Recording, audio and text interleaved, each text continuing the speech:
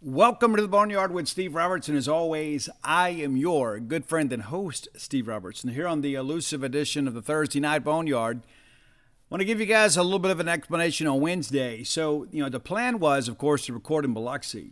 However, we stayed at the Golden Nugget. It was a great experience, don't get me wrong. However, the upload speeds at the Golden Nugget were terrible. Absolutely terrible. And so, of course, we do post-game video, right? When we go cover ball games. It's what we do. We don't just talk about Mississippi State. We actually cover Mississippi State. So we're on the road. And it took about an hour to upload a 4-minute video of Chris Lemonis. And so when I got ready to work on the show, I'm thinking, a 90-minute show, how long is it going to take? And because the upload speeds were so bad, I tried to use my hotspot. And it just didn't work out. So here's what we're going to do. We're going to record tonight, which will in turn give you a Friday show.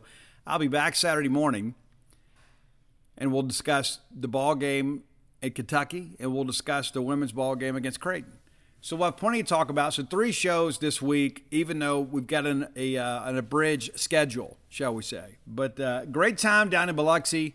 Want to thank everybody at MGM Park and everybody that made that event so wonderful to cover. You really couldn't ask for much more, to be quite honest with you. And, we've had the privilege of covering Mississippi State in 3 minor league ballparks this year. And that's a cool experience. And to all of you Bulldogs that turned out on Tuesday and Wednesday and created such an incredible environment, tip of the cap to each of you. It was kind of a late arriving crowd on Wednesday, but I don't know if we sold it out Tuesday. I never heard officially, but I can't imagine there was anywhere else to sit or stand. And so many of you turned out, were a part of that. And I'll tell you this too. I was once that kid that couldn't get to Starkville very often. I was that kid that, unless the Bulldogs came and played Southern Miss at Pete Taylor Park, or if they played at Smith Wills, that was about the only chance I had to see my heroes in person. And so I get it. And one of the things that I kind of want to point out to people too is we're the only ones doing this. We could just as easily play these games in Starkville. We could just line up at Duty Noble Field and play a game. But, it's spring break. Not a lot of students in town, obviously. So we're on the road at Biloxi. And it was good. It was good baseball, good crowds, great environment. It was a good job by the folks at MGM Park. And Chris Lemonis confirms in postgame on Wednesday night, we're back down there next year. Probably, I would suspect, the same week we play LSU. Go down there, go to Biloxi, and then scoot on over to Baton Rouge. I would suspect that's the case. I don't know if we probably should do 5 games the opening week of SEC play. As much as you guys want to see the Bulldogs play in person down on the coast. That said, it does put a lot of stress on your pitching staff, but we answered the bell. We did. Would have preferred not to use Nate Dome in a Wednesday game, but we did.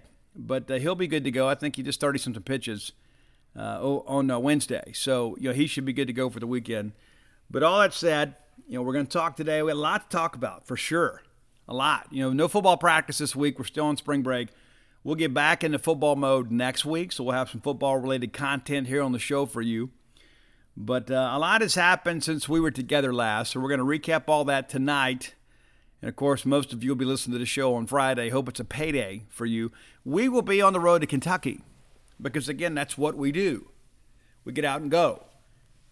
And so the wife and I will leave early Friday morning, which is the reason I'm recording the show, and I can't record a Friday show tomorrow. Plus, I thought, let's let some ball games we played on Friday. We'll come back Saturday morning from Lexington and kind of recap the day that it was on Friday. So 3 shows, but already picking out some road tunes. It's about a 7.5-hour drive. That's the last long real road trip of the season. Of course, we do go to Knoxville. My wife will be working up there at that point too, so we'll both be going back and forth. So that weekend I'll be up there, got somewhere to stay. And after driving to Albuquerque, New Mexico so many times, I could drive from Starkville to Knoxville, back to Starkville, and then back to Knoxville in around the same amount of time it took me to get to Albuquerque. So that will feel like a drive to Jackson compared to what I've been putting up with. But nevertheless, your good friend and host is in a great place, loving life, feeling great about where we are with everything. Bulldogs have won 7 in a row, And fortunately, every game that my wife has been home, she has attended. And I've been shooting pictures. So the great pictures that you're seeing, and they're getting better each and every game, the great pictures you're seeing over on Jean's page, shot by the missus. So very happy to have her as part of the team. And she made mention this morning. She goes, at some point you're going to have to put me on the payroll. And I thought she already was, right? I married her back in May of 93. And so if we make it to May of 2023, and there's no reason to suggest we won't, that's 30 years of being together. So I submit to you that she's been on the payroll for 30-plus years already. I didn't know we needed to fill out a 1099 for her or anything. But all that said, I've enjoyed having her around and enjoyed having her going to ball games. And I can promise you, there are a lot of people that love baseball as much as she does, but I don't know if anybody loves college baseball more than she does. She loves going. And traded some text messages earlier today with our friend Nick Mangione. Looking forward to getting out to Lexington. Every time that I've done sports in Lexington, it's been football. I've never had a chance to do baseball. So this is one more on the SEC baseball bingo card for me. That leaves only Missouri. Could have got Missouri last year. We were playing so poorly, I just couldn't justify the expenditure. Right? You know what I'm saying? I wanted to go. It was tough not to go. But I said, you know what? I don't know when we're going to get back to Missouri. But I have covered college baseball in 12 SEC stadiums, and we'll knock out 13 this weekend. Now, there is rain in the forecast on Friday in Lexington. We do expect that to kind of clear out in the early afternoon hours. We initially had planned to camp in Lexington because we do like camping. We like building a fire, just kind of hanging out. But the overnight low on Saturday night's 19 degrees. Not going to do it. I'm from South Mississippi. I'm as tough as they come, but I'm not going to put my bride through that. So we booked a room. And so eager to get up there and kind of enjoy that. And really, that's the thing about baseball travel that's so great. In football, you drive up, you cover the game, you come back. You drive up the night before, you cover the game, you come back. I mean, it's a really quick turnaround. But with baseball, you got 2 nights. So we'll get out on Saturday and kind of enjoy the city a little bit. I already got reservations for Saturday night. Looking forward to that. Nice dinner there in Lexington. The recommendation from John and Nell Cohen. And so looking forward to seeing if they know what they're talking about. I submit they do. But looking forward to getting to Lexington. I feel good about the series. We're going to have to play well. It's going to be a different level of intensity. I like State to win the series, 2 games out of 3. So we'll see how things go. Hey, I just got back from Bulldog Burger Company, too. We went and had dinner there tonight so I could see my kid for a little while before I get back on the road. Had the Sloppy Joe sliders with the mac and pork belly. The wife had the Good Morning Burger with onion rings. We both had Diet Cokes. No adult beverages. No desserts this time. I'm a big proponent of dessert to go, but I thought, you know what, I got to get to bed early tonight. I don't know that I need a big sugar rush right before bedtime. You need to go by and check Bulldog Burger Company out, too. And let me remind you, too, next week, big news, right? We talk about these tap takeovers. So we've got some confirmation, a little more information for you about next Wednesday. That's the 22nd. It's 6 nights from tonight. From 5 to 8, we're having the Tupelo Bulldog Burger Tap Takeover. And so Andy from the Memphis Brewing Company there, going to be there and has confirmed now that should be able to get all the beers requested. That's 5 offerings on 5 rotating Clark handles. That's the Plat Attack, Memphis's Truck, Going Dockside, Prince Mango, and Goner Brow. Be sure and check that out. And doing some more of these events a little more regularly. And so go by and check it out. You want something a little bit different. Some of you are kind of, Pilsner hipsters. Some of you guys like these independent brewers. So get out and support Bulldog Burger Company as they try to do something kind of cool, right? That's in Tupelo at the Bulldog Burger location there on Gloucester Street. One of 3 great locations to serve you. Of course, University Drive here in Start Vegas, Gloucester Street in Tupelo, Lake Harbor Drive in the Ridge and Flowwood area. Had a tap takeover in that location here a couple weeks ago. It was gangbusters. This one will be too. Make plans to attend. Again, it's 5 to 8. 5 to 8, Wednesday, March 22nd. Be sure and go check it out. And let me know how it goes. Hit me up. Let me know. I don't drink beer, but I'm living vicariously through all of you. I've got 31 years clean and sober, and it seems like every time that I put back a new year, they come up with some new beer. So not going to partake in that, but I don't begrudge any of you that do. So be sure and go by and check that out. You'll be glad you did. I think you're going to be pleasantly surprised at these Bulldog Burger Tap takeovers. That's, again, Wednesday the 22nd at the Tupelo location. Be sure to have a great restaurant-quality hamburger while you're there. Bulldog Burger Company, the place where people go to meet. MEAT. All right, our top story tonight, the Mississippi State women's basketball team prolongs their season with a 70-56 win over Illinois. Knew this would be a bit of a barn burner of a game, and really the difference is that the big third quarter for State, a 21-8 third quarter. I mean, you look up, it's a one-point game at the break, and then State makes some halftime adjustments. That's what great teams do, and that's coaching. It is. And it's a 13-point plus advantage for the Bulldogs. Fourth quarter ends up being an 18-18 all deal, but the game essentially decided there in the third quarter. What can you say about Jessica Carter? Big game for her. We knew it had to be. We knew that Illinois had a great post player. We knew that Jessica Carter had to go out and play to her ability. 22 points, 9 rebounds, 4 blocks, stayed out of foul trouble, knocked down a couple free throws, but 10 of 17 from the floor. That dog will hunt. Jacayla Jordan, 11 points for her, pulled down 7 boards. The same stat line for Anastasia Hayes. Debrecia Poe, 6 points for her, 5 rebounds. Alana Smith, also 5 rebounds. Did not score, but just 0-3 from the floor. Courtney Weber steps up. Nice game for her. 3 of 6 from the floor, an 8-point night for her. And Ramani Parker, the former Louisville transfer, still doing a great job kind of in relief of Jessica Carter. Jessica didn't need a lot there, but a great game. State just 4 of 14 from beyond the arc there, but 16 of 21 from the free throw line. Really the difference in this ball game is points in the paint. State 36, Illinois 22. When you've got kind of the battle of post players, you got to win that 5-on-5 battle, and State does. Points off turnovers, State a -2 differential here. Illinois with 16, State with 14. The bench was good for State, 20 bench points and just 6 for Illinois. And on the break, State with 16 and 10 second chance points, 9 second chance points for Illinois and 4 on the break. The lead was exchanged 6 times and tied 6. But by and large, in the second half, there was little doubt about who was going to win this ball game. That was going to be your Mississippi State Bulldogs. So they win the play-in game. They're now officially the 11 seed, and so they're going to take on Creighton. That's going to be a 5 p.m. tip from South Bend, Indiana. That's going to air on ESPN News. Many of you will be asking on Friday, hey, Steve, where's the game? It's ESPN News. That's where it's going to be. That's Friday, 5 p.m. tip from South Bend, Indiana. And again, the Creighton Blue Jays from Omaha, Nebraska, going to be your opponent. Let's take a quick look at the Blue Jays. 22-8 overall. 15-5 in their conference. They did lose in their conference tournament.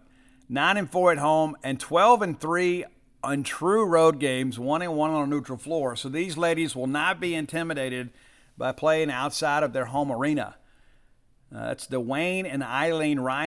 Without the ones like you, who work tirelessly to keep things running, everything would suddenly stop.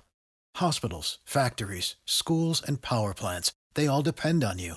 No matter the weather, emergency, or time of day, you're the ones who get it done. At Grainger, we're here for you with professional-grade industrial supplies. Count on real-time product availability and fast delivery. Call, clickgrainger.com, or just stop by. Grainger, for the ones who get it done. When you need mealtime inspiration, it's worth shopping Kroger, where you'll find over 30,000 mouth-watering choices that excite your inner foodie. And no matter what tasty choice you make, you'll enjoy our everyday low prices, plus extra ways to save, like digital coupons worth over $600 each week. You can also save up to $1 off per gallon at the pump with fuel points. More savings and more inspiring flavors make shopping Kroger worth it every time. Kroger, fresh for everyone. Fuel restrictions apply. Athletic Center and DJ Sokol Arena. That's a mouthful right there if there ever has been. But, look at the schedule here. They beat South Dakota State. That's a team that's given us some trouble in the past. They beat South Dakota. They beat Nebraska. They beat Northern Iowa. They win at Omaha, as they should. They win at Xavier. They beat number 25 Villanova at Villanova, and they absolutely drilled them, beat them by 21 points. They lose at St. John's. They beat Drake. They lose to Arkansas 83-75, so there's an opponent in common there. They didn't go on the road to Stanford and get beat 72-59. They take on UConn, 72-47, losers there. I mean, again, that's the Big East. But, what can you say? I mean, this is a team that has played some quality opponents. They win at DePaul, lose Providence. That's a home game. They beat Marquette, beat Seton Hall, win at Butler, lose at Villanova. Of course, that's a Big East game. Win at Providence again, beat Georgetown. DePaul, again, to sweep the series. St. John's, they had the halftime Frisbee Dogs, that ball game, too, in case you're curious. If you're trying to keep up with the the roundabouts of the Frisbee Dogs, they were in Omaha, Nebraska, back on February 4th. They took care of Seton Hall and Xavier. Then they lose to UConn in the regular season finale. They get to the pink out game against Georgetown. They win that one going away, 75-34. Win at Marquette, and they beat Butler to sweep the season series. And then they get into the Big East tournament. They get by Seton Hall in overtime, and it clearly took a lot out of them. But they win 75-74 and then lose in the next round to Villanova. Number 2 seed Villanova by 2. And so they didn't face UConn in the Big East tournament, but they will take on the Bulldogs. Now, the winner of this game will play the winner of Notre Dame and Southern Utah. Now, you may have seen earlier today some news out of South Bend. Pretty big news in some respect, too. You start thinking, you don't want to get too far ahead of yourselves, but you start thinking, hey, if we can get through this one, what is around the corner? Well, Olivia Miles going to miss the NCAA tournament game. Olivia Miles, an All-American guard from Notre Dame. That is a significant injury. Absolutely significant injury. And they've had some injuries with the backcourt this year, but that's a huge one. Anytime you lose an All-American, especially in women's basketball, it matters. It probably matters in women's basketball more than anywhere else because there's a lot of difference between the haves and the have-nots. And when you lose your best player, that's a big deal. Now, State's got to take care of Creighton first. And so let's take a quick look inside the numbers here with Creighton to kind of familiarize yourselves a little bit with the Lady Blue Jays. And again, this is a team that's battle-tested. This is a team that's played some quality opponents. They haven't just hidden, one of these mid-major conferences and put together a big record, and you look back and say, hey, look, we won 30 games. We deserve this. I mean, no, that's not the case. But look at numbers here. We can find them. The box scores here are kind of antiquated, but let's see here. Lauren Jensen, the leading scorer for the Lady Blue Jays, 15.9 points per game. Where's number 15? That's an important number to us. Morgan Malley, also 15 points a game. Emma Ronziek, 13 points a game. And outside of that, it's kind of by committee. But listen, they get contributions from the bench. There are a lot of players that are averaging around a half dozen points a ball game for this team. And so it's not going to be as simple as, okay, you shut this one player down. We're going to have to go out there and play a team game. Now, what's interesting, too, looking at the splits here, first quarters have been pretty even. Second quarters, that's really been where they have put some teams away. So second quarters have been that period where they've been able to get some separation in the game. They've outscored people in the third and fourth quarter too, but not by the same margin. More than 100. 106 points more than their opponents in the second period. And there's 80 in the third and then around 40 in the fourth. But yeah, they're doing a good job scoring, but that's a number that stands out there. Second quarter scoring and then second quarter defense. They have allowed the fewest points of the year in the second period. So you start thinking about that in hindsight. It tells me they're well coached, right? They're kind of seeing what you're doing, picking up your offensive sets, how you're defending them. And they adjust in that second period, get some separation, and you're able to adjust some at halftime. But by that time, they've had a lead. That's important to understand, for sure. Look at that and make sure that, hey, if State can be in this ballgame at the half, you got a chance. Not quite as strong in the fourth quarter, but I think they've been cruising a little bit there in the fourth quarter too. All right, rebounding has been a bit of a strength for them. 35.3 rebounds a game, allowing 33, so just right at a +2 differential there. But, they don't have what you would call a dominant rebounder. They kind of do it by committee. Morgan Malley leads the team with 6.2 boards per game, but it is very much a team statistic. Everybody's pitching in 4 or 5 boards a game among the regulars. So that's going to be something that's important to watch too. And with Lauren Jensen, we talk about her being the leading scorer. She is far and away, the player that count on the most, averaging 33.9 minutes per game. She has played 1,016 minutes. Nobody else has even hit 900. So she's going to be on the floor a lot. It says a lot about her cardiovascular fitness. It also says a lot about her value to the team. Very good free throw shooting team, especially among the regulars. Their leading scorers are all 80% plus free throw shooters. That's something to kind of watch too. Games like this matter. They absolutely matter. It's because of the fact everything is magnified in an NCAA tournament game. Now, I think it helps us too, the fact that we've already played up there. We've already got a game under our belts. Maybe we've had a chance to kind of relax a little bit. Maybe you look at it and say, okay, we've kind of got the first game jitters behind us. And I think Sam Purcell and his staff did a great job preparing the ladies for this ball game. We were ready to go. No doubt about it. Now, when I look at this roster, the thing that jumps out about it, I mean, everybody's program height and weight's different. But they don't have a player listed above 6'1". Not one. Morgan Malley is 6'1". Emma Ronziak, also 6'1". Lauren Jensen, a 5'10" guard for sure. But they just, they don't run a true 5. They run, basically a 3-guard offense. And so you got to get out there and play. And rebounding has got to be something that State dominates. You've got to be able to utilize Jessica Carter's strength. And you know as well as I do, they're no dummies, right? They're going to go at Jessica Carter. Jessica, obviously, with a height advantage here at 6'5", and then Ramani Parker also at 6'4". And so, I don't know if you're going to run any twin tower concept type stuff, but State should have a size advantage on the interior. You've got to be able to exploit that. And that means Jessica Carter's got to have a big game. It's a mismatch down low. Now, they'll do a good job out there on the perimeter kind of denying the inlet pass, the entry pass, but we're going to have to get out there and play well. But congratulations to Sam Purcell and the ladies as the dream continues.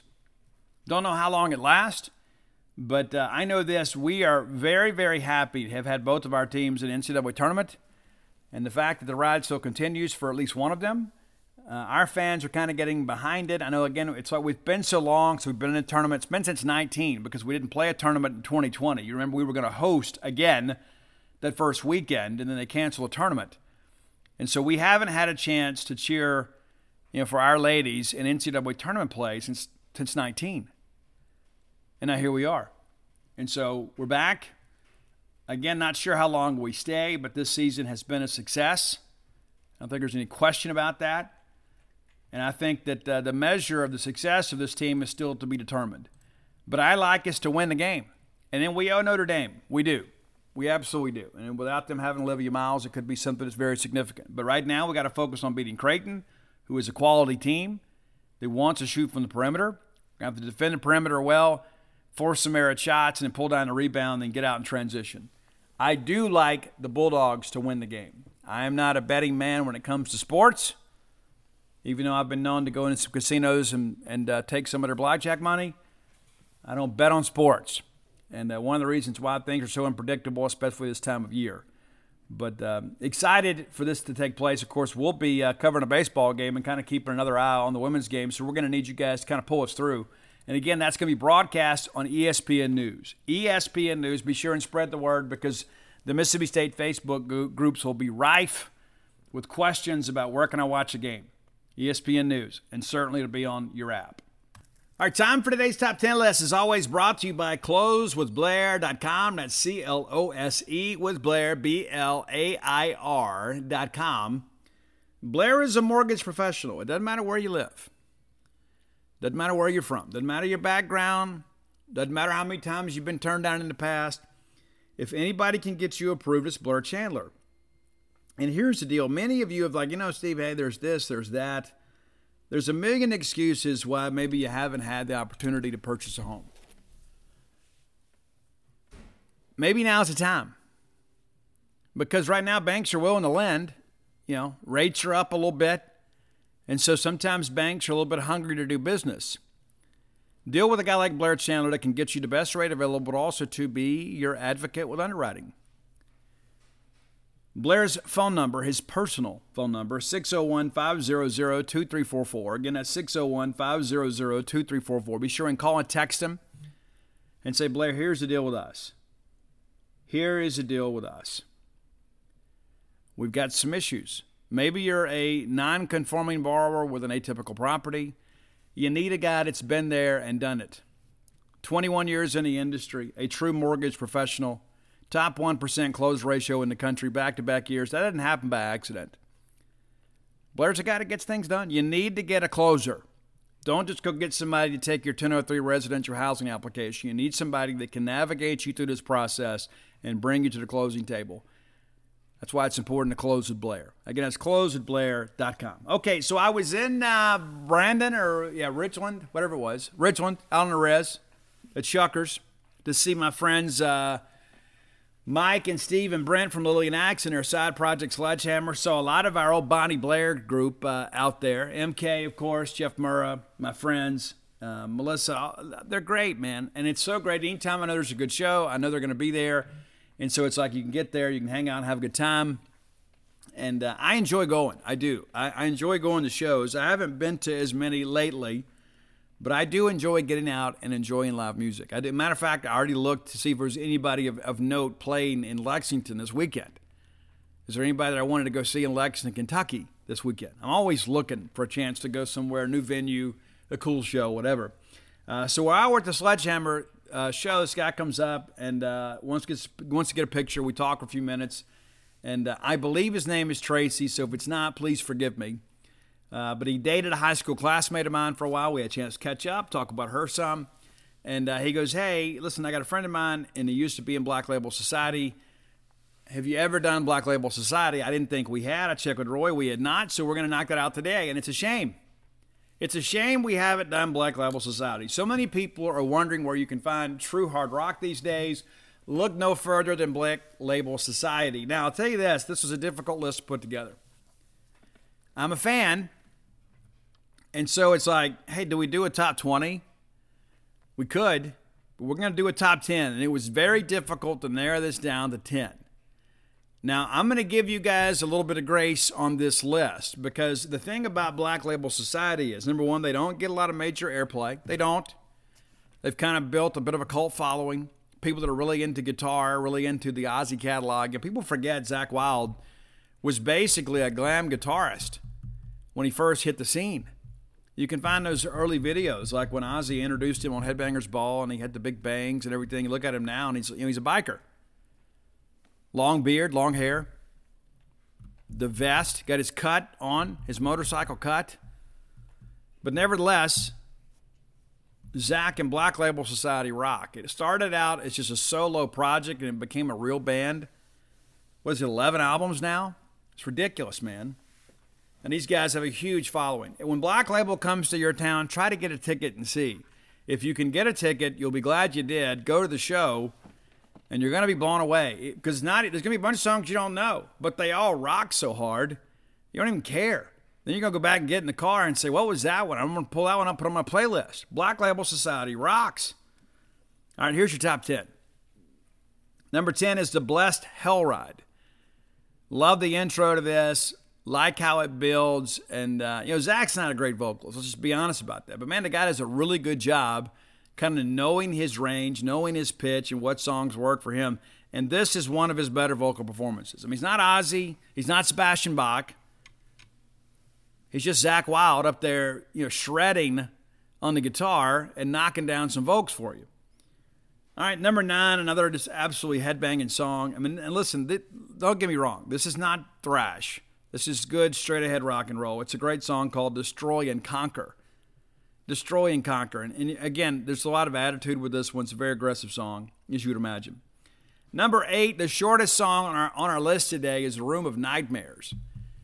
And this is another one. It's kind of unlike anything else on the catalog, not just because of the duration, but the tone of the song is a little bit different. But it's kind of written in that same kind of Ozzy vein, Room of Nightmares. Number 7, Suicide Messiah. Some of you would have this a little bit higher. And I'm okay with that, okay? I am. Obviously, I don't have it higher, but if you did, I wouldn't object. I wouldn't say you don't know what you're talking about. It's a great song.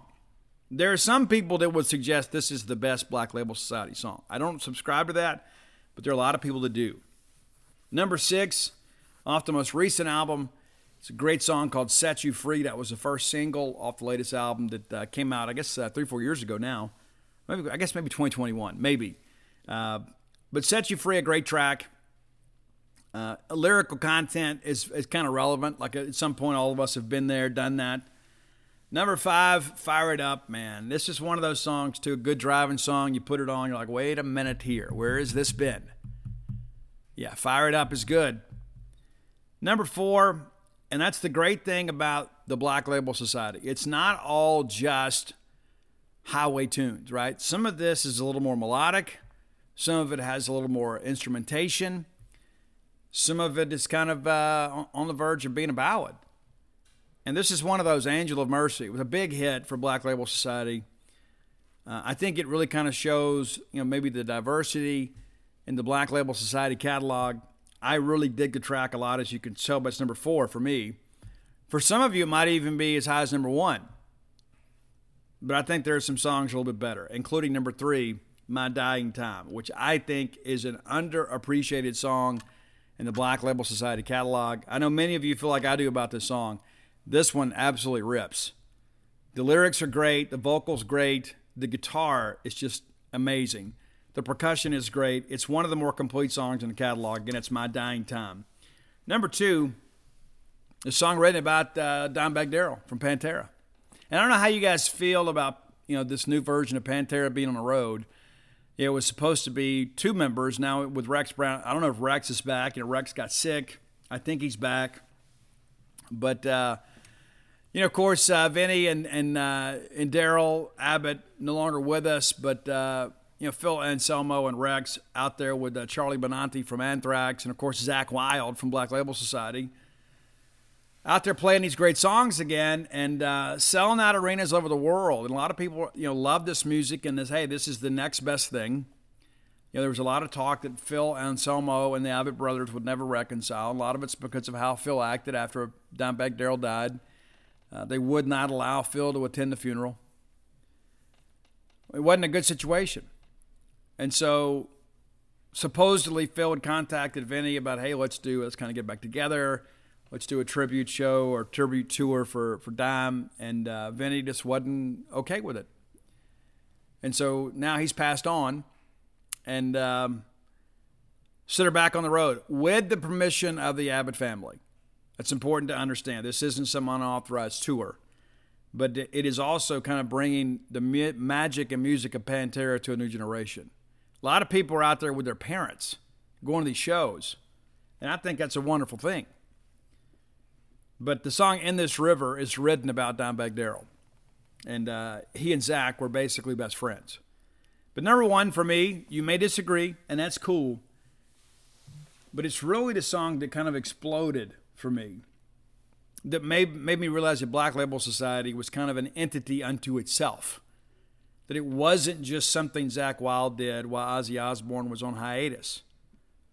And to me, this is when Black Label Society really became established as a force in rock music. And it's the great song, Stillborn, that Ozzy actually sings on a little bit. So be sure and check it out. There you go. Again, Tracy, I hope that's your name. I apologize if I got it wrong. It was a busy day, right? Thanks for the suggestion. And so happy we could deliver so quickly. We did plan to do it on Monday, but Roy had an idea. Let's do the dancing track. We didn't know how long we were going to last in the big dance. So we did it, and we knocked it out, and we're glad to do it. Black Label Society today, your top 10. If you have an idea for the top 10 list, reach out and let us know. You can find us on all forms of social media at Scout Steve R. Of course, Roy, the keeper of the list, at Dogmatic67. That's DAWGMATIC 67. You should follow Roy. He will not pollute your feed with like pictures of his food or his cat or anything like that. He's not one of those kinds of people. Mainly he's just out there tweeting Mississippi State stuff and in our list. And you can find our great list on Spotify also at Dogmatic67. Be sure and check it out. And we appreciate your support of the top 10 list. And as always, we thank our friend Blair Chandler at Close with Blair Okay, next segment of the show brought to you by Campus Bookmart. I love Campus Bookmart. I loved them a long time before they were a sponsor of the show. And kind of in the death throes of Bulldog Sports Radio, I picked them up as a sponsor and been with me ever since. And Miss Kathy Brown says that the Boneyard is the best form of advertising they've ever had. That says a lot about us, a lot about the show, and a lot about all of you. So thank you for patronizing Campus Bookmart. And you're not doing me a favor. You're doing yourself a favor because nobody has better selection of Mississippi State merchandise than Campus Bookmart. Listen, you could buy a state shirt at a lot of places. You could, but why would you want to? Wouldn't you want to support a Starkville business? You absolutely should. Whether you live up here or you don't, you should support a Starkville business. And that's what you get with Campus Bookmart. Not to mention, they're going to have more of those shirts to choose from. All different variety shirts, styles, colors. Miss Kathy Brown does an amazing job outfitting that store with the latest and greatest Mississippi State merchandise. If you can't make it to town to see their smiling faces, visit them on the World Wide Web at campusbookmart.net. And by being a loyal Boneyard listener, we'll give you a phrase that pays. And that is BSR, which stands for Beautiful Steve Robertson. That gets you free shipping on all orders over $75. Any order less than $75, absolutely incomplete. Again, that's campusbookmart.net, promo code BSR. All right, before we really get into baseball, we have got to talk about the great effort by our Mississippi State men's basketball team. Now, the ride didn't last as long as we wanted it to, and I give our guys a lot of credit. There were a couple times we could have folded in that ball game against Pitt. We didn't. We had a chance to win late. We didn't. And again, three-point shooting kind of is the difference for us.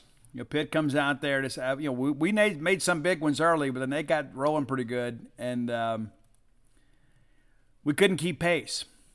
So we lose 60-59. In no way, in my mind, does this put a damper on the season. No way. No, I think this team overachieved. When you look at the quality of the individual parts in relation to the quality of the team as a whole, I think you got to agree, man. This coaching staff, this team did a great job. And I'm not looking for moral victories, but I'll be honest with you, the fact that we even made the tournament, we did make the tournament. I've seen some people out there, and I'm going to be honest with you, I know some of you listen to this show, but the people that always want to minimize the success of Mississippi State is that somehow we are just lucky at times. Like anything that we do, there's always some type of caveat we have to offer. We have to apologize for our success. You people irritate me. I'm just going to lay it on. You irritate me to no end. This team was not expected to make the tournament. We make the tournament play-in game, which is in the tournament. They added that to the field here just a few years ago, right? It's not some new phenomenon. They didn't just say, okay, well, let's just give Mississippi State a chance. No, we earned the right to play in this game. Win-win.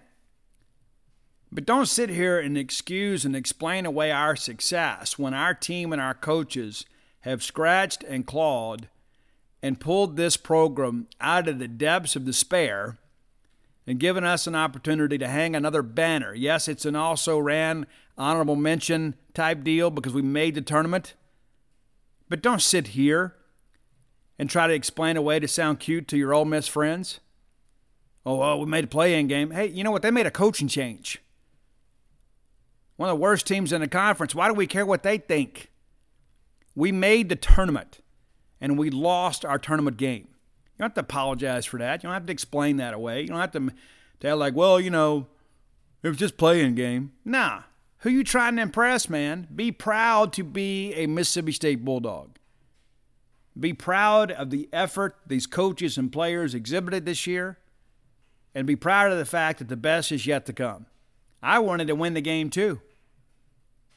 But I wasn't going to sit here and say, well, we didn't deserve it, or we don't deserve to be included in the tournament. We did deserve it. And the NCAA Tournament Selection Committee felt we were worthy of the tournament, and we made it. So don't sit here and say that we didn't make it. Well, in my mind, it doesn't matter what you think. It doesn't matter. It's not going to change anything. We're not going to go pull the banner down next year because you don't agree with it. Oh, well, Steve, it's just like Ole Miss. No, it's not. It's absolutely not like Ole Miss. We made the NCAA tournament. So stop. You're irritating the rest of us. Stupid, man. All right. So let's get in this ball game here. I get fired up about that kind of stuff, man. I get honest to goodness, man. Honest to goodness. And I've said this on the show before. And to each of you that have daughters, please, for the love of all that is holy, please do your best to ensure that your daughters marry positive Mississippi State fans, because we're trying to breed the negative gene out of this fan base going forward. We want to expect more. We want to do more. So please, please, please, I don't care how much money they make. I don't care how cute they are. If they got a bad attitude about Mississippi State, please don't let your daughters marry those people. Please. All right. Federico didn't play for Pitt, and I thought when they announced that, we knew he wasn't going to be 100%. I thought, you know what, we ought to be okay. This will be good for us. They really stepped it up. Give them credit. They got it done. Nelly Cummings played all 40 minutes. 15 points for him. Greg Elliott, 13 points for him. You know, they had 4 starters played 37 minutes or more. They wanted it. I mean, hey, give them credit. I'm not going to sit here and say they wanted it more than we did. They didn't. They just happened to make one more shot. Deshaun Davis led the Bulldogs at 15 points in the ball game, pulled down 1 rebound. Thought he was absolutely magical at times. Shaquille Moore, 14 points. Of course, he knocked down a couple big threes early, just 2 of 7. You know, we got hot early, and then we couldn't throw it in the ocean later. Tolu, 13 and 8. DJ Jeffries, I'll just go ahead and say it, maybe his best game in a uniform. I know he didn't fill up the basket, but he played 38 minutes, pulled down 13 rebounds, did not commit a personal foul, and more times than not drew a very tough defensive assignment, didn't turn the basketball over, had a block, and 9 points. That's a stat line you can live with. That's a guy that wants to keep winning. Cameron Matthews did not have a good last 2 weeks of the season. Not exactly sure what's up with him. Maybe he's not 100%. 19 minutes, pulled down 7 boards, did get in some foul trouble. Just a couple points. He has not scored much. We don't need Cam to score a lot. Anything we get is kind of a bonus, but we did not get maybe the offensive contribution we were hoping to get from Cam down the stretch this year. And that's not a criticism of him. I'm sure he'll tell you the same. But again, I don't know his health situation. Maybe he's just worn out. Tyler Stevenson comes in, plays 15 minutes for us. Will McNair, 11. But 59 points, and man, I tell you that we had a chance to fold late, and we didn't. We had a chance to say, you know what, this is it. It's been a good year. Let's go to the house. We'll get our T-shirts, and we're done. But, you look up late in this volume, it's back and forth and back and forth and back and forth. And just under the 9-minute mark, State is up a point. We're hanging in there, right? And then the lead just continues to trade hands back and forth. We get down to the final 4 minutes, which has been a problem for us in years past. And they're up 3. The next thing you know, Blake Henson, former Ole Miss player, rams home at 3 to put them up 6 with 3 minutes to go. We call a timeout, sub some guys out here. We miss a layup, and they get off and then miss a 3-point basket, pull down an offensive rebound, and miss another. We get Tolu on the other end, and now it's a 4-point game with 2 minutes to play. They miss a 3. They're going for the kill shot here. Not able to get it done. DJ Jeffries makes a 3-point basket with just over a minute to play to make it a 1-point game, and then State takes a lead with 32 seconds to go. You thought that might have been it. And then Jamarius Burton puts them back out in front. We have a chance late. Tolu misses. We get an offensive rebound and have a chance to run the little play. We get Shaquille Moore wide open on a look. Incredible chalkboard work here from Chris Jans. And then we get a chance to put it back up, and we can't. So we had 3 shots at the basket in the final 10 seconds, and we couldn't get a shot to fall. And we lose by 1. Could be a different conversation today. I'm not going to sit here and talk poorly of this team, or this effort. This coaching staff, these players, they gave us everything they had. And I think Chris Jans got more out of this roster than perhaps anybody in the country. You've seen the numbers, right? Mississippi State, the worst in the country in 3-point shooting, and we make the tournament. Insanity, man. And we had a chance to keep going. We did, and I hate it. I hate it for our kids. I do. I'm happy they had the opportunity to go play, and I'm sorry that it ended in just one game. Because you start looking at that bracket and you start thinking, you know what, hey, you win this one, maybe you can get Iowa State. But, for me, the men's tournament is now over. I don't know that I'll watch even the finals. I love the first week of the tournament just because there's so many upsets. And we saw with Furman, beating Virginia today. I love the chaos the tournament brings because, sometimes, I remember when Coppin State made the Sweet 16 a couple years ago, or several years ago now, I'm getting old. There's always some Cinderella story that pops up. Valpo, right? The Bryce Drew Pacer play. Incredible moment. One of the best buzzer beaters in the history of the NCAA. And, of course, it happened to be against our arch rivals, which makes it even sweeter. But we love all that. We love chaos. We love the mid-major upset when it's not our team. But, my emotional investment in the NCAA tournament ends when Mississippi State's no longer in it. I mean, yeah, I'll put it on when I'm working, but, I don't get emotionally invested in those games. Some of you, it's what you live for, and congratulations to you. I mean, we all have different interests, right? I mean, I'm not saying anything negative about it, but when my rooting interest leaves the NCAA tournament, I go full baseball mode. I do. And maybe you disagree, and that's okay too. I love you just the same. I hope you love me back. But I'm very, very proud of our team. And Paul Jones is kind of watching the portal traffic right now. We do expect State to add a couple of guys in the portal. We got to get some shooters, and of course, Josh Hubbard, of course, a bit of a volume shooter, but you don't score that many points on accident. I'm eager to see what he can do in the framework of this offense and see how Chris Jans wants to utilize him. But there will be some new faces. Paul seems to think there may be a chance you get some guys back that maybe we thought were gone. Maybe that's an NIL package. I don't know. But I know that there is a possibility of maybe some players that you thought may not be back, possibly could be back next year. And Paul will keep you up to date on all of that information over on our website, genespage.com, the 247 Sports affiliate, Mississippi State. And we do have a message board dedicated just to basketball. So if you're one of those people that you're a March Madness guy, or gal, there's some blue blood fans, like people that love college basketball, that do a great job kind of keeping the conversation going over there. Come be a part of that. You'll be glad that you did. And again, disappointed the ride ended, but man, there are a lot of people that saw their season end without having a chance to play an NCAA tournament game. And fortunately, we're one of those. Yes, we didn't win a championship, but we did achieve something that many people thought was impossible this year with kind of a thrown-together roster and a first-year coaching staff. And it says a lot about our staff and the trajectory of this program that we could make it in year one under Chris Jans.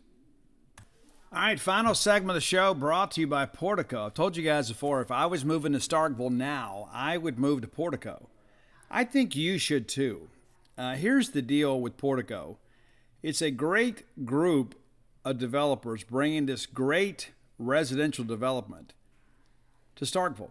Phase 1 is completely sold out. Phase 2, under development now. Some of those homes are already sold, but there's room for you. And maybe if you're not looking to make a move just yet, you can pick out your housing plan and your lot and have some say in how that home is built. You can get a 4-bedroom, 4-bath home, or you can get a 2-bedroom, 2-bath home, and really anything in between. They can do a custom build for you. If you need an office, a lot of people working remotely these days, they can accommodate you. Give our friend Brooks Bryan a call at 601-416-8075. Again, that's 601-416-8075 to get more information. A lot of people have dreamed of having a place in Starkville, whether it's your primary residence or not. Maybe it's a second home, future retirement home. Either way, they can accommodate you at Portico. 1.1 miles away from the Mississippi State campus. What could be better than that? Make Portico your next move. Okay, SEC play got underway tonight. Some surprising scores to some. Florida shuts out Alabama 3-0. Alabama held it as one hit. I told you guys beginning of the year, I thought Alabama was kind of fool's gold. They played a very soft non-conference schedule, and then their one hit tonight. Not a good night. Zero, right? 0 runs scored. And looking at Alabama pitching, just struck out 6 hitters. That's a lot of balls put in play. Florida threw Sproat tonight, and it seems like he's been there forever. 11 Ks, 2 walks, and of course allows the 1 hit, goes to the complete 9. So the Florida bullpen in great shape heading into the rest of the weekend. So congratulations to the Florida Gators as they get SEC win number 1. And I think Alabama ranked 24th in the polls with a 16-3 record. You're going to see them drop out and continue to drop now that SEC play is here. We need them to win a game or two for us along the way, though, to kind of help us out a little bit. Vanderbilt all over Ole Miss. Absolutely all over Ole Miss. And the first team to be 10-run ruled with the new rule in place are your Ole Miss Rebels. The game only goes 8 innings as Vanderbilt scores 6 in the bottom of the 8th. Absolutely blisters Ole Miss pitching tonight. Jack Doherty, some people have been really high on him. I am not. I think he is another that has kind of been a big part of the Ole Miss hype machine, though he did have some good innings down the stretch last year. 4 innings pitch allows 11 hits. He's not missing many bats. Vanderbilt is not a great offensive team. That is not a good sign if you're an Ole Miss fan. It is just one ball game. But 6 runs, no walks either. It wasn't like he got out there and walked the ballpark. He just got hit all over the yard. Just 4 Ks for him. Gave up a couple home runs. And 4 Ole Miss pitchers used. A couple of those guys should be able to come back. You know, of course, you only play in 8 innings, so, you know, you save some time. Morrell is probably the only other guy that's probably wasted for the weekend. Kimbrell goes 1/3 of an inning. But every Ole Miss pitcher gave up at least 2 runs tonight. 12-2, Vanderbilt. Vanderbilt's Friday night guy goes 6 innings, 6 hits, 2 runs, 5 Ks, no walks, faced 24 batters. And then Cunningham comes out and gets the last 2 innings, just 1 hit. So Ole Miss, 7 hits tonight and 2 runs, but certainly an interesting ball game to say the least. Vanderbilt jumps out to 2-0 lead. Ole Miss ties it in the top of 3rd, and the rest of the game, it's all Vanderbilt. 3 in the 4th, 1 in the 5th. Nobody scores in the 6th or 7th, and then 6 in the final frame. 12-2. Vanderbilt, 17 hits on the night. Ole Miss also committed 4 errors to kind of aid in their own demise. But I liked Ole Miss to win this series, to be quite honest with you, because I didn't think Vandy could score. I shared that with you guys earlier this week. And then you see a loud win like this, and you think, well, you know, maybe we're misjudging Vanderbilt. I don't think that Vanderbilt is what they have been, but they certainly were tonight. So game 2 in those series will get underway tomorrow. Everybody else gets started tomorrow. As you guys are well aware, we're going to recap a couple ball games and we'll look ahead to Kentucky. But Tennessee is at Missouri to open SEC play. Auburn's at Arkansas, South Carolina at Georgia. State is at Kentucky. Of course, Alabama's at Florida. LSU's at A&M. Ole Miss at Vanderbilt. I give you my picks here. I like, of course, Tennessee to beat Missouri, though Missouri has been a much better team. I won't be surprised if Missouri takes a game, and that'd be big. Auburn's at Arkansas. Auburn, you know, will pitch it well. I don't know if they can score, and Arkansas is so tough at Baum Walker. They're so tough there. It's probably the most difficult environment to play in outside of Duty Noble Field. South Carolina is at Georgia. I'm not really sold on South Carolina, though I do think they're a bit intriguing. I won't be surprised if Georgia wins a series, but we're going to take the Gamecocks here. Probably a Church League softball game quality score on Sunday. I do like State to take the series of Kentucky. I think it's a 2-1 deal, but Kentucky has flipped that roster. It's going to be a much different team than we saw here a couple years ago back in 2021. But Nick Mangione, you know Nick's going to pull out all the stops, probably be a lot of trip delayed steals and things of that nature. Alabama, of course, drops this one. I like Florida to sweep a series. I think Florida not only wins it, I think they take all 3 games. I think Florida's pitching against this Alabama offense is probably a little bit weighted in the Gators' direction. LSU's at A&M. We really need A&M to get a game, but LSU should take this series. Again, I thought Ole Miss would take the series, but I didn't expect them to lose like this. I do think Ole Miss will respond tomorrow. I don't think Ole Miss is going to win a lot of Sunday games, though. Anybody that has a 3rd starter, I think, is going to give Ole Miss some trouble. So I don't think Ole Miss is going to be a matchup on the mound. So that's who I see the picks. But before we get into our Kentucky preview, let's take a quick look back at the 2 ball games in Biloxi. Many of you were there. And again, congratulations to everybody that turned out and were a part of that. I think it's big for State's recruiting efforts to take the show on the road. Bulldogs now 13-5 and have won 7 in a row. Kentucky's won 11. Now, granted, I think State's played a more difficult non-conference schedule, but winning becomes one of those deals where you start expecting to win, like it's a manifest destiny, right? We're going to find a way to win. Great teams figured that out. All right, so Bulldogs open up against Nichols on Tuesday, and we kind of put ourselves in a little bit of trouble. Bradley Lofton, in the first inning, really didn't do a great job here spotting up here. He walks 3 in the first inning, but we don't allow anybody to score because with the bases loaded, we're able to get a K swinging and then a fly out to left. And so we kind of navigate through some drama there. Bottom of 1, State comes right out there and goes to work. Amani Larry walks and then takes second. Ledbetter walks. And then Bryce Chance gets a bunt down and beats it out to load the bases. So State's loaded the bases now with nobody out. Hancock flies out to left. RBI sac fly makes it 1-0. And for some reason, they waste moments of our precious lives that we'll never get back reviewing to see if Larry left early. It was really stupid. Chance then goes to second and Ledbetter to third on a wild pitch. And Ross Highfield grounds out to the right side, gets a run home. Good job of hitting here. It won't do much in the box score, but it does help on the scoreboard. And then Hunter Hines hit one to the Mississippi Gulf Coast. And from there, Clark doubles and Forsythe walks, and then David Mershon grounds out here. But 4 runs for State in the bottom of 1.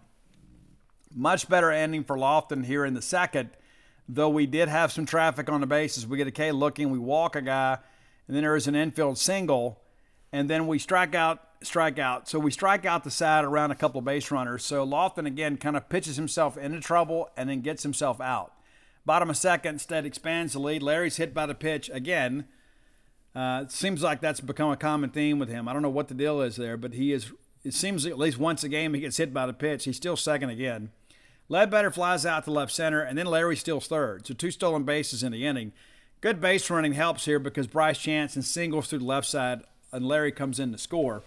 So you get the 1 base hit here, and you're able to bring a runner around. And then Bryce Chance still second. Hancock walks, and they decide to make a pitching change here. And then Ross Highfield, good at bat here, allows the runners to move up, but we strike out swinging. First base is occupied. He can't take it. And then Hunter Hines pops up on the very first pitch. 5-0 ball game now after 2. Nichols in the third. Edgar Alvarez, who I thought watching him, that guy, he's kind of toolsy. For Nichols, it makes you wonder how he ended up at Nicholls State. But he hits a tank to right. We walk Felix, and then Kane reaches on a throwing error by the third baseman. Pretty rough segment here by Mershon, but we get Kendrick to strike out. We get a ground out here. The run scores. Now it's 5-2, and then Turnage grounds out to third. Mershon made it look pretty easy. I believe that was his last defensive play at a ball game. All right, now it's 5-2. State gets one of those runs back, and again, we're being opportunistic here. Kellum Clark, very mature at bat here, gets ahead 3-0. The count runs full. He fouls off a couple pitches and earns a base on balls. Lane Forsythe then lines out to right field. We put Aaron Downs in, who flies out to center, and then Kellum takes second. Tags and takes second. That's become a big thing these last few years, is tagging from first. But because of this advanced base running by Kellum Clark, we're able to get the run back. Because in Amani Larry singles back up the box, Clark comes around to score. That's not going to happen if he's at first base. Ledbetter then walks, and then Bryce Chance grounds out to short. But it's a 6-2 ball game. Top of 4, Lofton still in here. And again, some traffic on the bases, but we're able to navigate around it. Toops grounds out to first. We get Cotto swinging, leadoff hitter. And then we walk Washington. 2 out walks are satanic. Edgar Alvarez and singles back out the middle, runners on the corner, and we get Felix to ground out. But again, traffic on the bases, and Lofton walks 6 total. That's still too many. I mean, he leads the team with over 20 walks.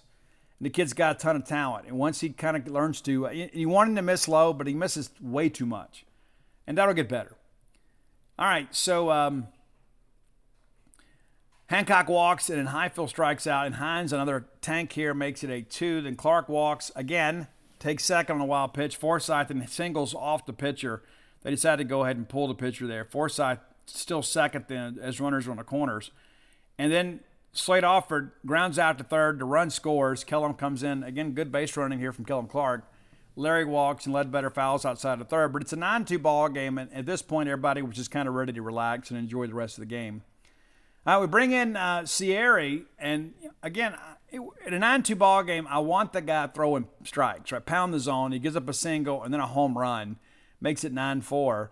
We come right back, get a K swinging, a ground out to short, and a pop out to short. So we give up 2 runs there. You can kind of live with some of that because I don't want a reliever to come in with a big lead and start walking people. Pound the zone. If they hit their way on, they hit their way on. Our bottom of 5, State is kept off the board here, but Hyzak singles through the left side, still second.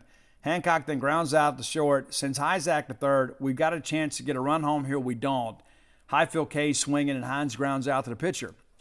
9-4, top of 6. We bring in Brock Tapper, who's been great. Get a single to center, a single to first, and now all of a sudden there's 2 men on. We get a K of Alvarez, who had been a thorn in our side. Felix in singles to left, and then Hyzak throws him out at the plate. Big time throw, great tag at the plate. King then grounds out. It's a 9-4 ball game. So while we again had some traffic here, we're able to make the plays. Bottom of 6, Day goes 1, 2, 3. Top of 7, they go 1, 2, 3. Very good inning for Sierra. Bottom of 7, State tacks on a little bit more here. Larry lines out to third. Led better than homers, and people suggest that his home run actually carried farther than Hunter Hines. Maybe it did. Hyzak K swinging on a full count. Hancock then walks again, and Highfield flies out to left. It was a 10-4 ball game. Casey Hunt comes in the 8th, gets a 1, 2, 3 inning here. That was nice to see. Bottom of 8, State again continues to do what good teams do, and that's score.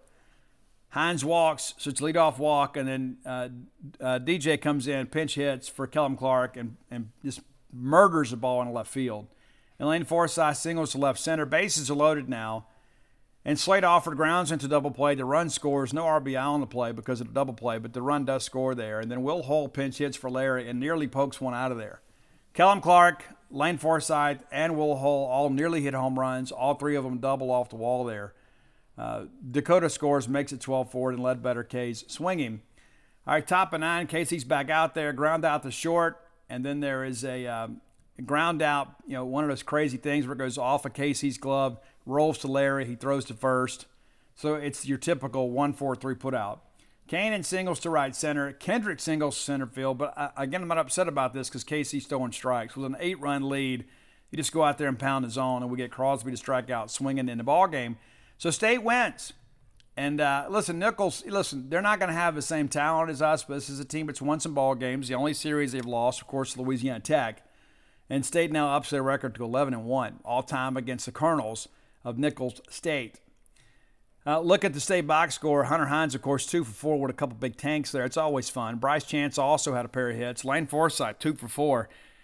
This may become a Lane Forsythe fan show because Lane has been so incredibly criticized by our fans, and all he's done is gotten better. And it's got nothing to do with your level of criticism. Kid's just working hard, doing a good job. Happy for him.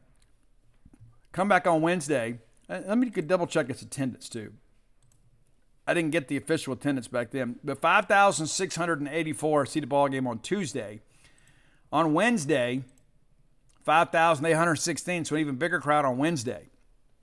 Many of you skip prayer meeting to come to the game, so thank you. All right, this is a pitcher's duel for a while. And Colby Holcomb gets a start for us and was outstanding. He'd had 6 previous appearances, some good, some bad. He was outstanding. Gets a 1-2-3 inning in the first, including a pair of looking Ks. Bottom of 1, State gets a 1-out walk, but can't do much with it. As Ledbetter is thrown out stealing the first time this year. Top of 2nd, Rockefort singles, and then we get a fly out to right, and then we throw Rockefort out at 2nd, and he actually slides off the bag, and Lane tags him, asks for the review, and the call was reversed. And then Zambo strikes out swinging. Bottom of 2, State goes 1-2-3. Top of 3rd, we give up a leadoff single, and then from there, Holcomb just kind of shuts him down. We get a caught stealing again, and then Wilkerson strikes out swinging. Amity pops up to second base. I asked Mike Nemeth if this Lee Amity kid, wonder if he's related to Len Amity, former Mississippi State offensive coordinator. All right, bottom of 3rd, Clark fouls out, Offord grounds out, Forsythe singles to center, and Larry flies out to right. So again, good job by Forsythe kind of advancing the order here and giving the top of the order a chance to hit with the pitcher in the stretch. We just don't take advantage. All right, top of 4. UL finally strikes through here, but some of this is our fault. We had a ground out to third, and it's a walk, a steal of second, a single up the middle. And again, you walk people, that's what happens. What happens? And a pop up at third, and then we get a strikeout swinging. So, you give them free passes, you only got to get one hit sometimes. That works for us as well as it does for them. They take a 1-0 lead. Bottom of 4, we get a leadoff walk here. And like we talk about all the time, leadoff walks, that's losing baseball. Bryce Chance singles to shortstop, and they could have ruled this an error. I'm glad they didn't. It was a difficult play. I think the consensus in the press box was that's a hit. Wild pitch sends both runners around, and Hancock walks again to load the bases. And then Highfield with an RBI sac fly ties the game. They make a pitching change here. Pull Hill, bring in Ray. And then Hunter Hines doubles down the right field line. I thought that ball was going off the bat. Everybody kind of had to hold up a little bit here. But Hancock takes third, and then Bryce Chance scores 2-1 stay. Clark fouls outside of third again. I think he's trying to go the other way a little bit too much here. And then Alford grounds out to second. So it's 2-1 after 4. Stayed in good shape here. Colby Holcomb's night is done. We bring in Tower Davis, and it seems like the first inning for Tower Davis is always a bit of an adventure. We don't miss a lot of bats. What that tells me is we're not getting our work done in the bullpen.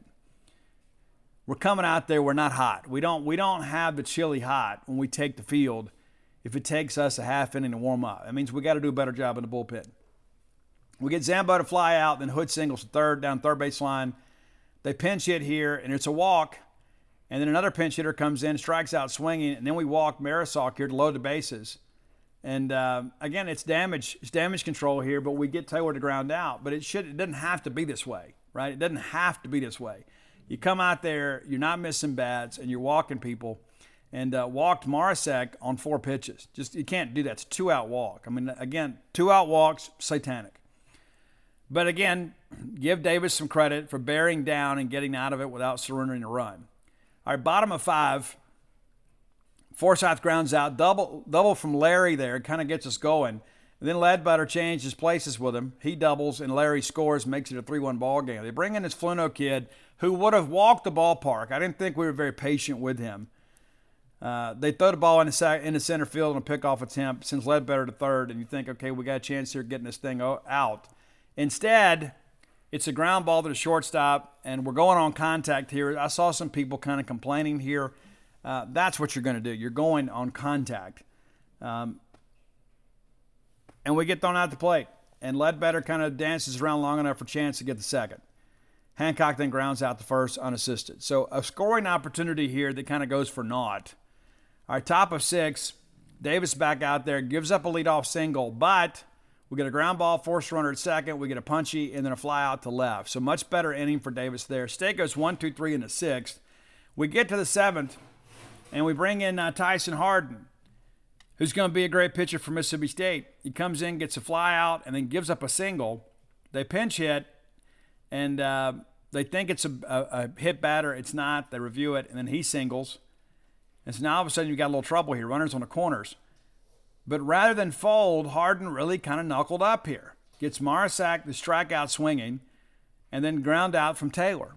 So, yes, there's traffic on the bases, but they didn't get the ball out of the infield once they got runners on scoring position.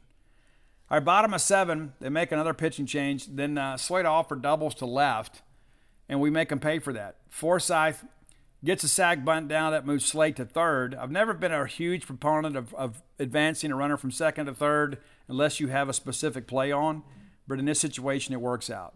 Larry then singles down the third base line. Alford scores. Ledbetter then walks. Put runners at first and second. And there's a ground out that basically works like a bunt from Bryce Chance. Moves both runners in a scoring position. And Lou grounds out to second. We couldn't get the runners in. That's, again, leaving ducks on the pond in tight ball games. Generally come home to roost, but they didn't this night. Top of 8, the bar singles to the left side. Rocafort then singles. Now all of a sudden you got a little drama, right? But instead, we get Brock to strike out swinging. Zambo flies out. Run tags and scores. And we bring in Dom for Tyson Harden. Dome, excuse me, and I got a mental block on that. And then he gets Hood to pop up to second. And you knew when Nate came in there, the ball game was over, right? That's how you felt. That's how I felt too. Bottom of 8, State goes 1, 2, 3. I guess that's not necessarily correct. Hines did single, and then we ground into a double play there. So they faced the minimum in the 8th. And then top of 9, Nate Dome back out there. We had a K looking, and we give up a double. And it wouldn't be Nate in a save situation without somebody getting a double, it seems. And a lot of that's just challenging hitters, right? Sometimes they get you. Sometimes you get them. The next two didn't. LaFleur and Taylor both strike out to end the ball game. So State wins. Nate did not hurt himself for the weekend. He will be able to play this weekend. Confirmed that with the staff following the ball game. So, not a lot of offensive heroes, but Amani Larry's 2 for 4. Hunter Hines 2 for 4. Your RBI guys, Ross Highfield, Hunter Hines, Colton Ledbetter, Amani Larry, and of course it's all in the top half of the order. Look at the pitching side of things. Walks much better. 12 Ks to 3 walks. We can live with that. Tyler Davis had that one inning of adventure, but outside of that, really good work by the bullpen. Tyson Harden did get hit a little bit here, but he was able to navigate through that without surrendering more than the one run there. And then Nate comes in, gets his second save of the year, 1 in the 3rd innings, and allows just the one hit, the double, 3 punch outs and 4 outs. That'll get it done. He only faced 5 hitters, only threw 18 pitches. So, yes, he will be available this weekend. Colby Holcomb also tells me, despite the fact that he threw 57 pitches in the ballgame on Wednesday, that he would be good for an inning or 2 this weekend. And, again, I think we saw the best of Colby Holcomb. We're beginning to see the potential and why the MLB scouts were so high on him. And, again, it's just one start, okay? And now maybe he's more comfortable in that role. Some guys are better off as starters than they are relievers. But the reality of it is it's a win. State has now won 7 in a row. Go back to that Oklahoma game. We lose that game. We're 6-5. And a lot of Bulldog fans are ready to get off the train. But the reality of it is we knew that a break in the schedule was coming. We talked about how the schedule was a little bit different this year because, we played Arizona State early and then went and played in the Frisco Classic and then had Lipscomb and these guys. So the reality of it is we had a break in the schedule. We took full advantage of it. We've won 7 in a row. And some would say, but Steve, no, there's no buts. Ole Miss lost to Jacksonville State this week.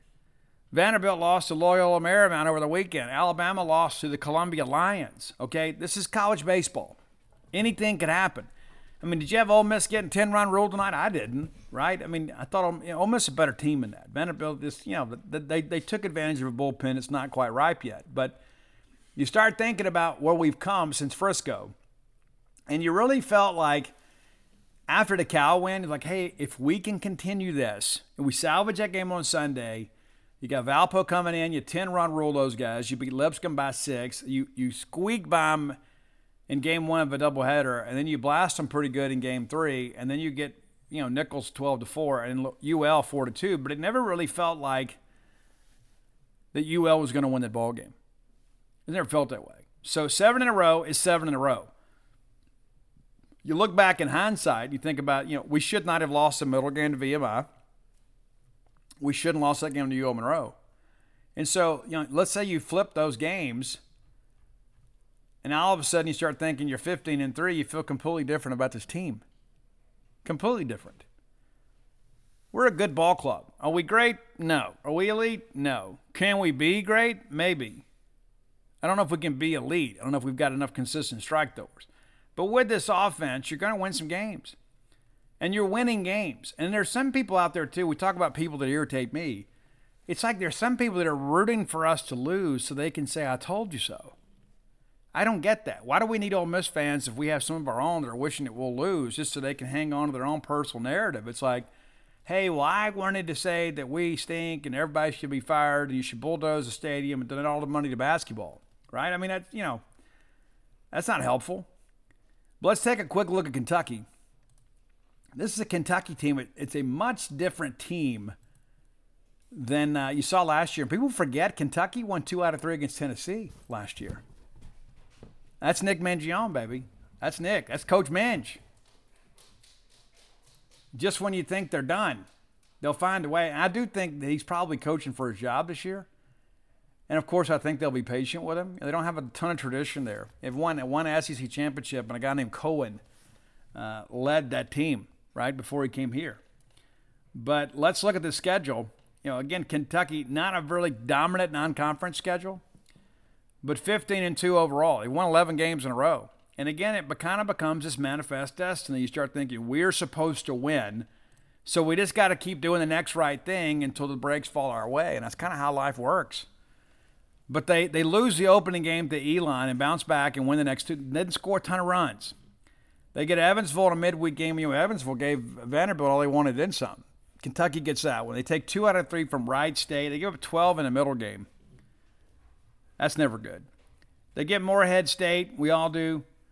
And then Indiana State, they sweep that series, of course, beat Murray State in the midweek game, take care of Ohio, Southern Illinois. That's a 5-4, a 10-inning ball game on a Friday night. And then Southern Illinois, they get them on Saturday and Sunday to sweep them. The Sunday game, a 21-3 game.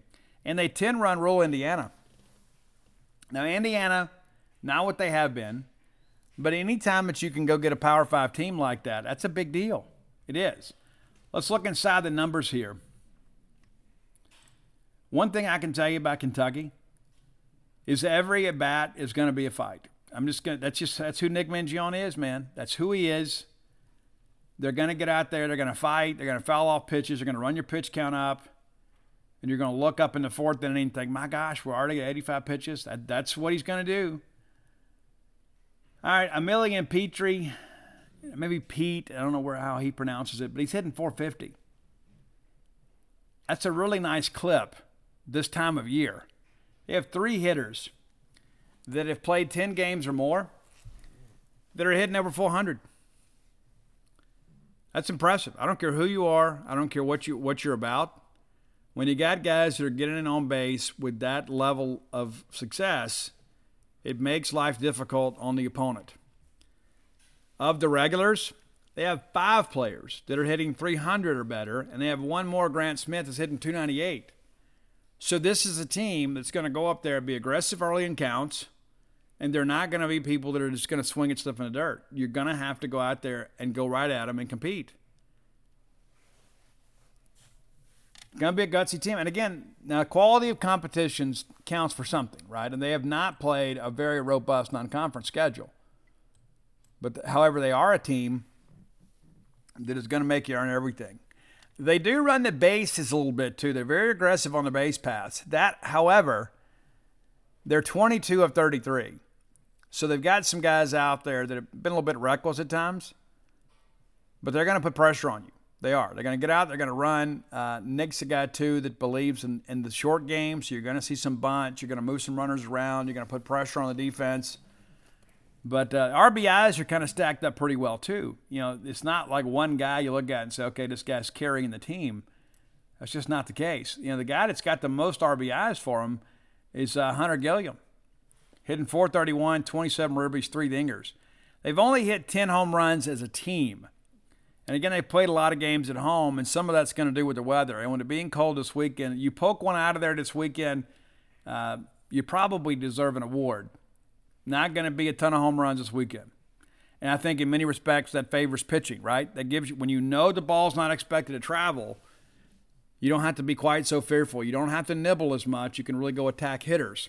And so I think you're going to see a lot of pitch to contact. Can you imagine going out there and playing in 30-degree weather and having to hit a 95-mile-an-hour fastball, aluminum bat? I mean, me either. No, these are grown men stepping into this environment for sure. It's going to be tough. It is. But it's going to be tough on us and them. And I think in many respects, the fact that it's been so chilly out here, maybe it won't be quite the shock when we head up there. But, again, a pretty solid lineup here. And, Nick's a guy, too, that's going to go kind of recruiting his image. He's going to go get guys that, they're dirtbags. They are. They're going to get out there and they're going to do the grunt work. They're going to play good team baseball. 96 walks as a team. That's a lot of walks. And, 44 hit by pitches. They're going to crowd the plate. It's kind of like the old John Cohen model here, right? We're going to make you work and make you work. And if you'll hit us, you'll hit us. They've only grounded into 6 double plays as a team. That's a pretty impressive number. Even at this point in the season, the fact that we're getting into SEC play, and you've only grounded in a 6-double play, it's pretty remarkable. 155 Ks as a team and 560 at bat. So it's not a great number, but it's a pretty good number. So they're not going to give you much offensively. They're going to go up there and grind out every single at bat, and they're going to make you throw strikes. And that's going to be the difference in this series, is who can throw strikes. Now, Ryan Hagenow is a guy that's a former starter for them. He has not started a game this year, but has done a good job in relief. But they got some guys, man. And Hagenow, goodness, no earned runs. He's got 1 win in relief, and has allowed 3 hits in 8 innings pitched, and just 3 walks. This is a guy we knocked around last time we saw him. For sure. But, he's 2 years older now. So, 13 Ks to 3 walks. Looking at number of starts here, Zach Lee, we'll see him. ERA of 1.06, 22 Ks against 3 walks. Travis Smith with 4 starts on the year, 3.29 ERA, 15 Ks to 11 walks. That's not big numbers, and that's only in 13 and 2/3 of an inning. So he's walking almost 1 an inning. That's not great. Tyler Bozema, 4 starts for him this year. 16 Ks against 6 walks. So they have the propensity to walk some people if you're patient. And again, outside of Zach Lee, not huge strikeout numbers. Logan Martin is a guy, too, that 3 starts under his belt. 18 Ks, 6 walks for him.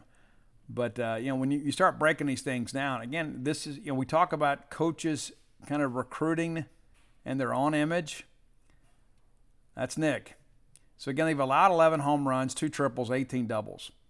So, 31 extra base hits against them. And they are a doubles machine themselves. 40 doubles as a team.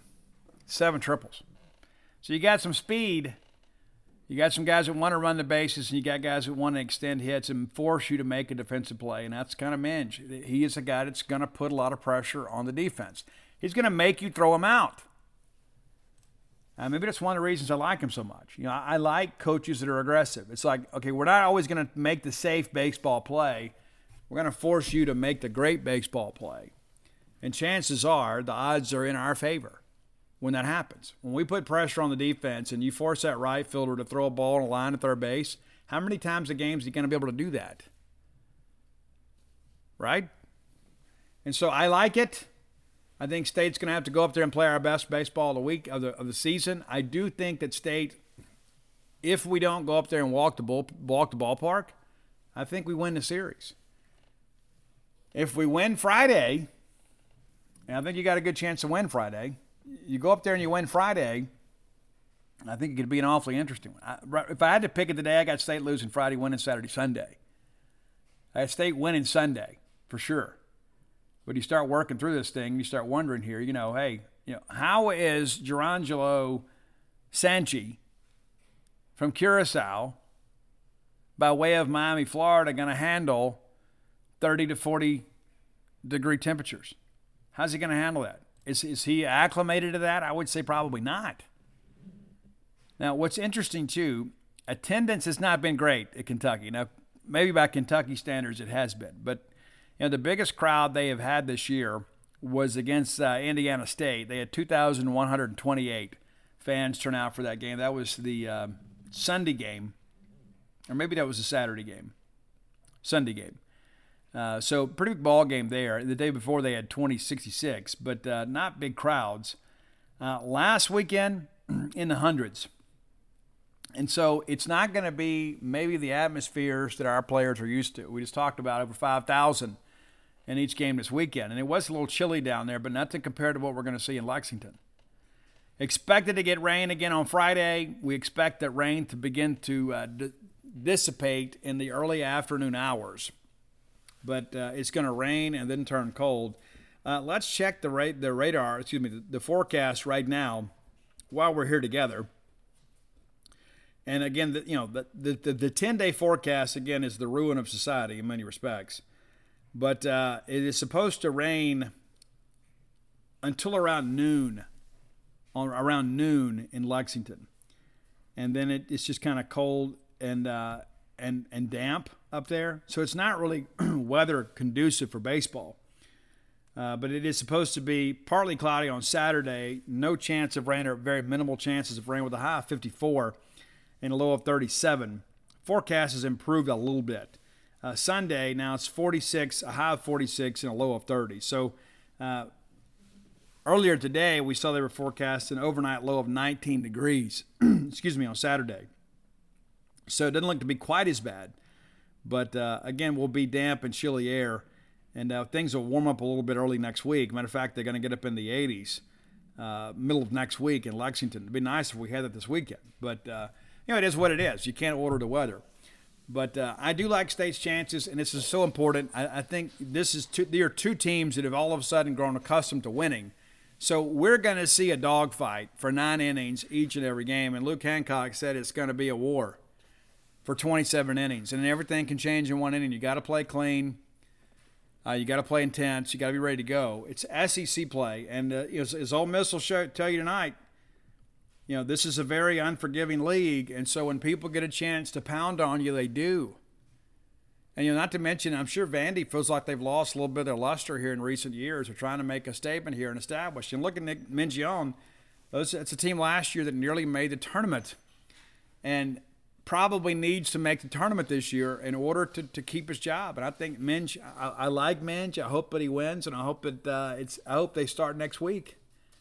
I hope they take the weekend off, and we're able to go get a winning weekend, and then Nick and them can get hot and help carry us in the RPI. But we need to be prepared, not just for the conditions, but it's a very good Kentucky team, kind of flying under the radar a little bit. And again, a lot of it's because of the fact that the non-conference schedule hasn't been very challenging.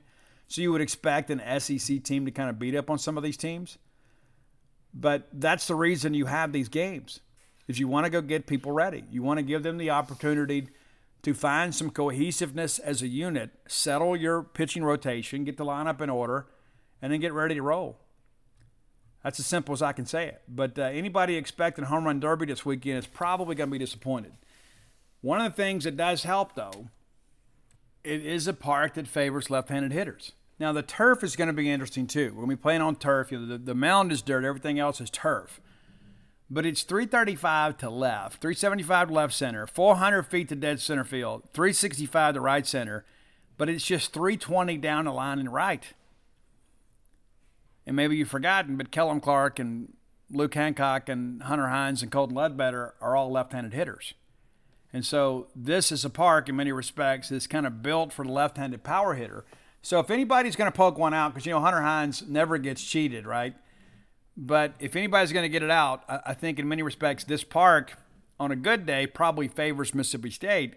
Even though Kentucky, that roster is kind of built around playing in that stadium, I don't think it's a stadium that it should give, the dimensions should give State any trouble offensively. But we're going to go out there and play well. I mean, again, it's not good baseball weather. We're going to be playing against a team that's kind of used to playing under these conditions. So we'll figure it out. But I won't be the least bit surprised to see Nick and them utilize the bunt, force you to play a little defense, put some pressure on the pitcher to defend his position. But if we're going out there expecting to play home run derby, we're probably coming home disappointed because the ball's just not going to carry well in that weather. But, again, that never seems to slow Hunter Hines down. But, again, remember 320 down the line and right with that bevy of left-handed hitters that we have. And we have some hulks on the left-handed side, and so how they pitch us will be rather interesting. But anyway, that's it for today. Again, I'll be back on Saturday morning. We'll recap the ladies' game against Creighton, and we'll recap Game 1 against Kentucky. And we'll begin to kind of look ahead to the rest of the weekend. So we'll get up Saturday morning and record that show. I will be nice and warm at a hotel. We were planning to camp, and even though the forecast has improved a little bit, I'm not canceling those plans to go camp in freezing temperatures. Thought it'd be a fun experience to go camp at the horse park up there, and I'm sure it would be, but not under these conditions. So we'll do that some other time. Looking forward to getting up in Lexington and enjoying some local cuisine and seeing our good friend Nick Mingione, and hopefully seeing a winning weekend for your Bulldogs. Again, I think this is a great test for the Bulldogs against a team that I really don't think they have been tested the way Mississippi State has. And so the tone setter on Friday is so incredibly important. So incredibly important. If we can come out there and get an early lead and give Gerangelo a chance to kind of shove a little bit, I don't know if you elongate him in this weather. Maybe you go 90 to 100 pitches. Maybe you can get 6 innings out of him. But I think you win game one. You like the rest of the weekend, how it sets up for you. So I'm eager to get there. Matter of fact, I'm going to publish the show, and we'll have get us a good night drink, and then go lay down. And then next time you hear from me, I'll be in Lexington, Kentucky. So we'll be on the road all day on Friday. So if you don't hear a lot from me on social media, it probably means I'm driving. I like it when the wife drives. That way I can just kind of stay on Twitter and kind of interact with you guys and answer questions on the message board. But we'll spend the full weekend up there, get all 3 games in. Really excited about getting up there. Wish the weather conditions would be better, but the conditions are the same for them as they are for us. We just got to go up there and play the best of our ability. If you hadn't done so, go to dogpilebook.com, and you can order all my sports books there. That's Flim Flam, Alpha Dog, Stark Villains, and Dogpile. I have people all the time that say, hey, I need to get Flim Flam. Where you been? Okay, but we still got some. Okay, we still got some. You can get signed copies. Again, dogpilebook.com. All my sports books are there. Bloomsville Oleander, of course, available through Amazon.com, BarnesandNoble.com, BooksAMillion.com, or through your local bookstore. And Stark Villains gear always available at StarkVillains.com. If you're not a member of our community over at JeansPage.com, what are you doing? Come over there and hang with the cool kids. Go sign up today, JeansPage.com, the Mississippi State affiliate for 247 Sports. Until next time, let's all live our lives in a way we'll make more friends than enemies, and people can see a difference in the way we live.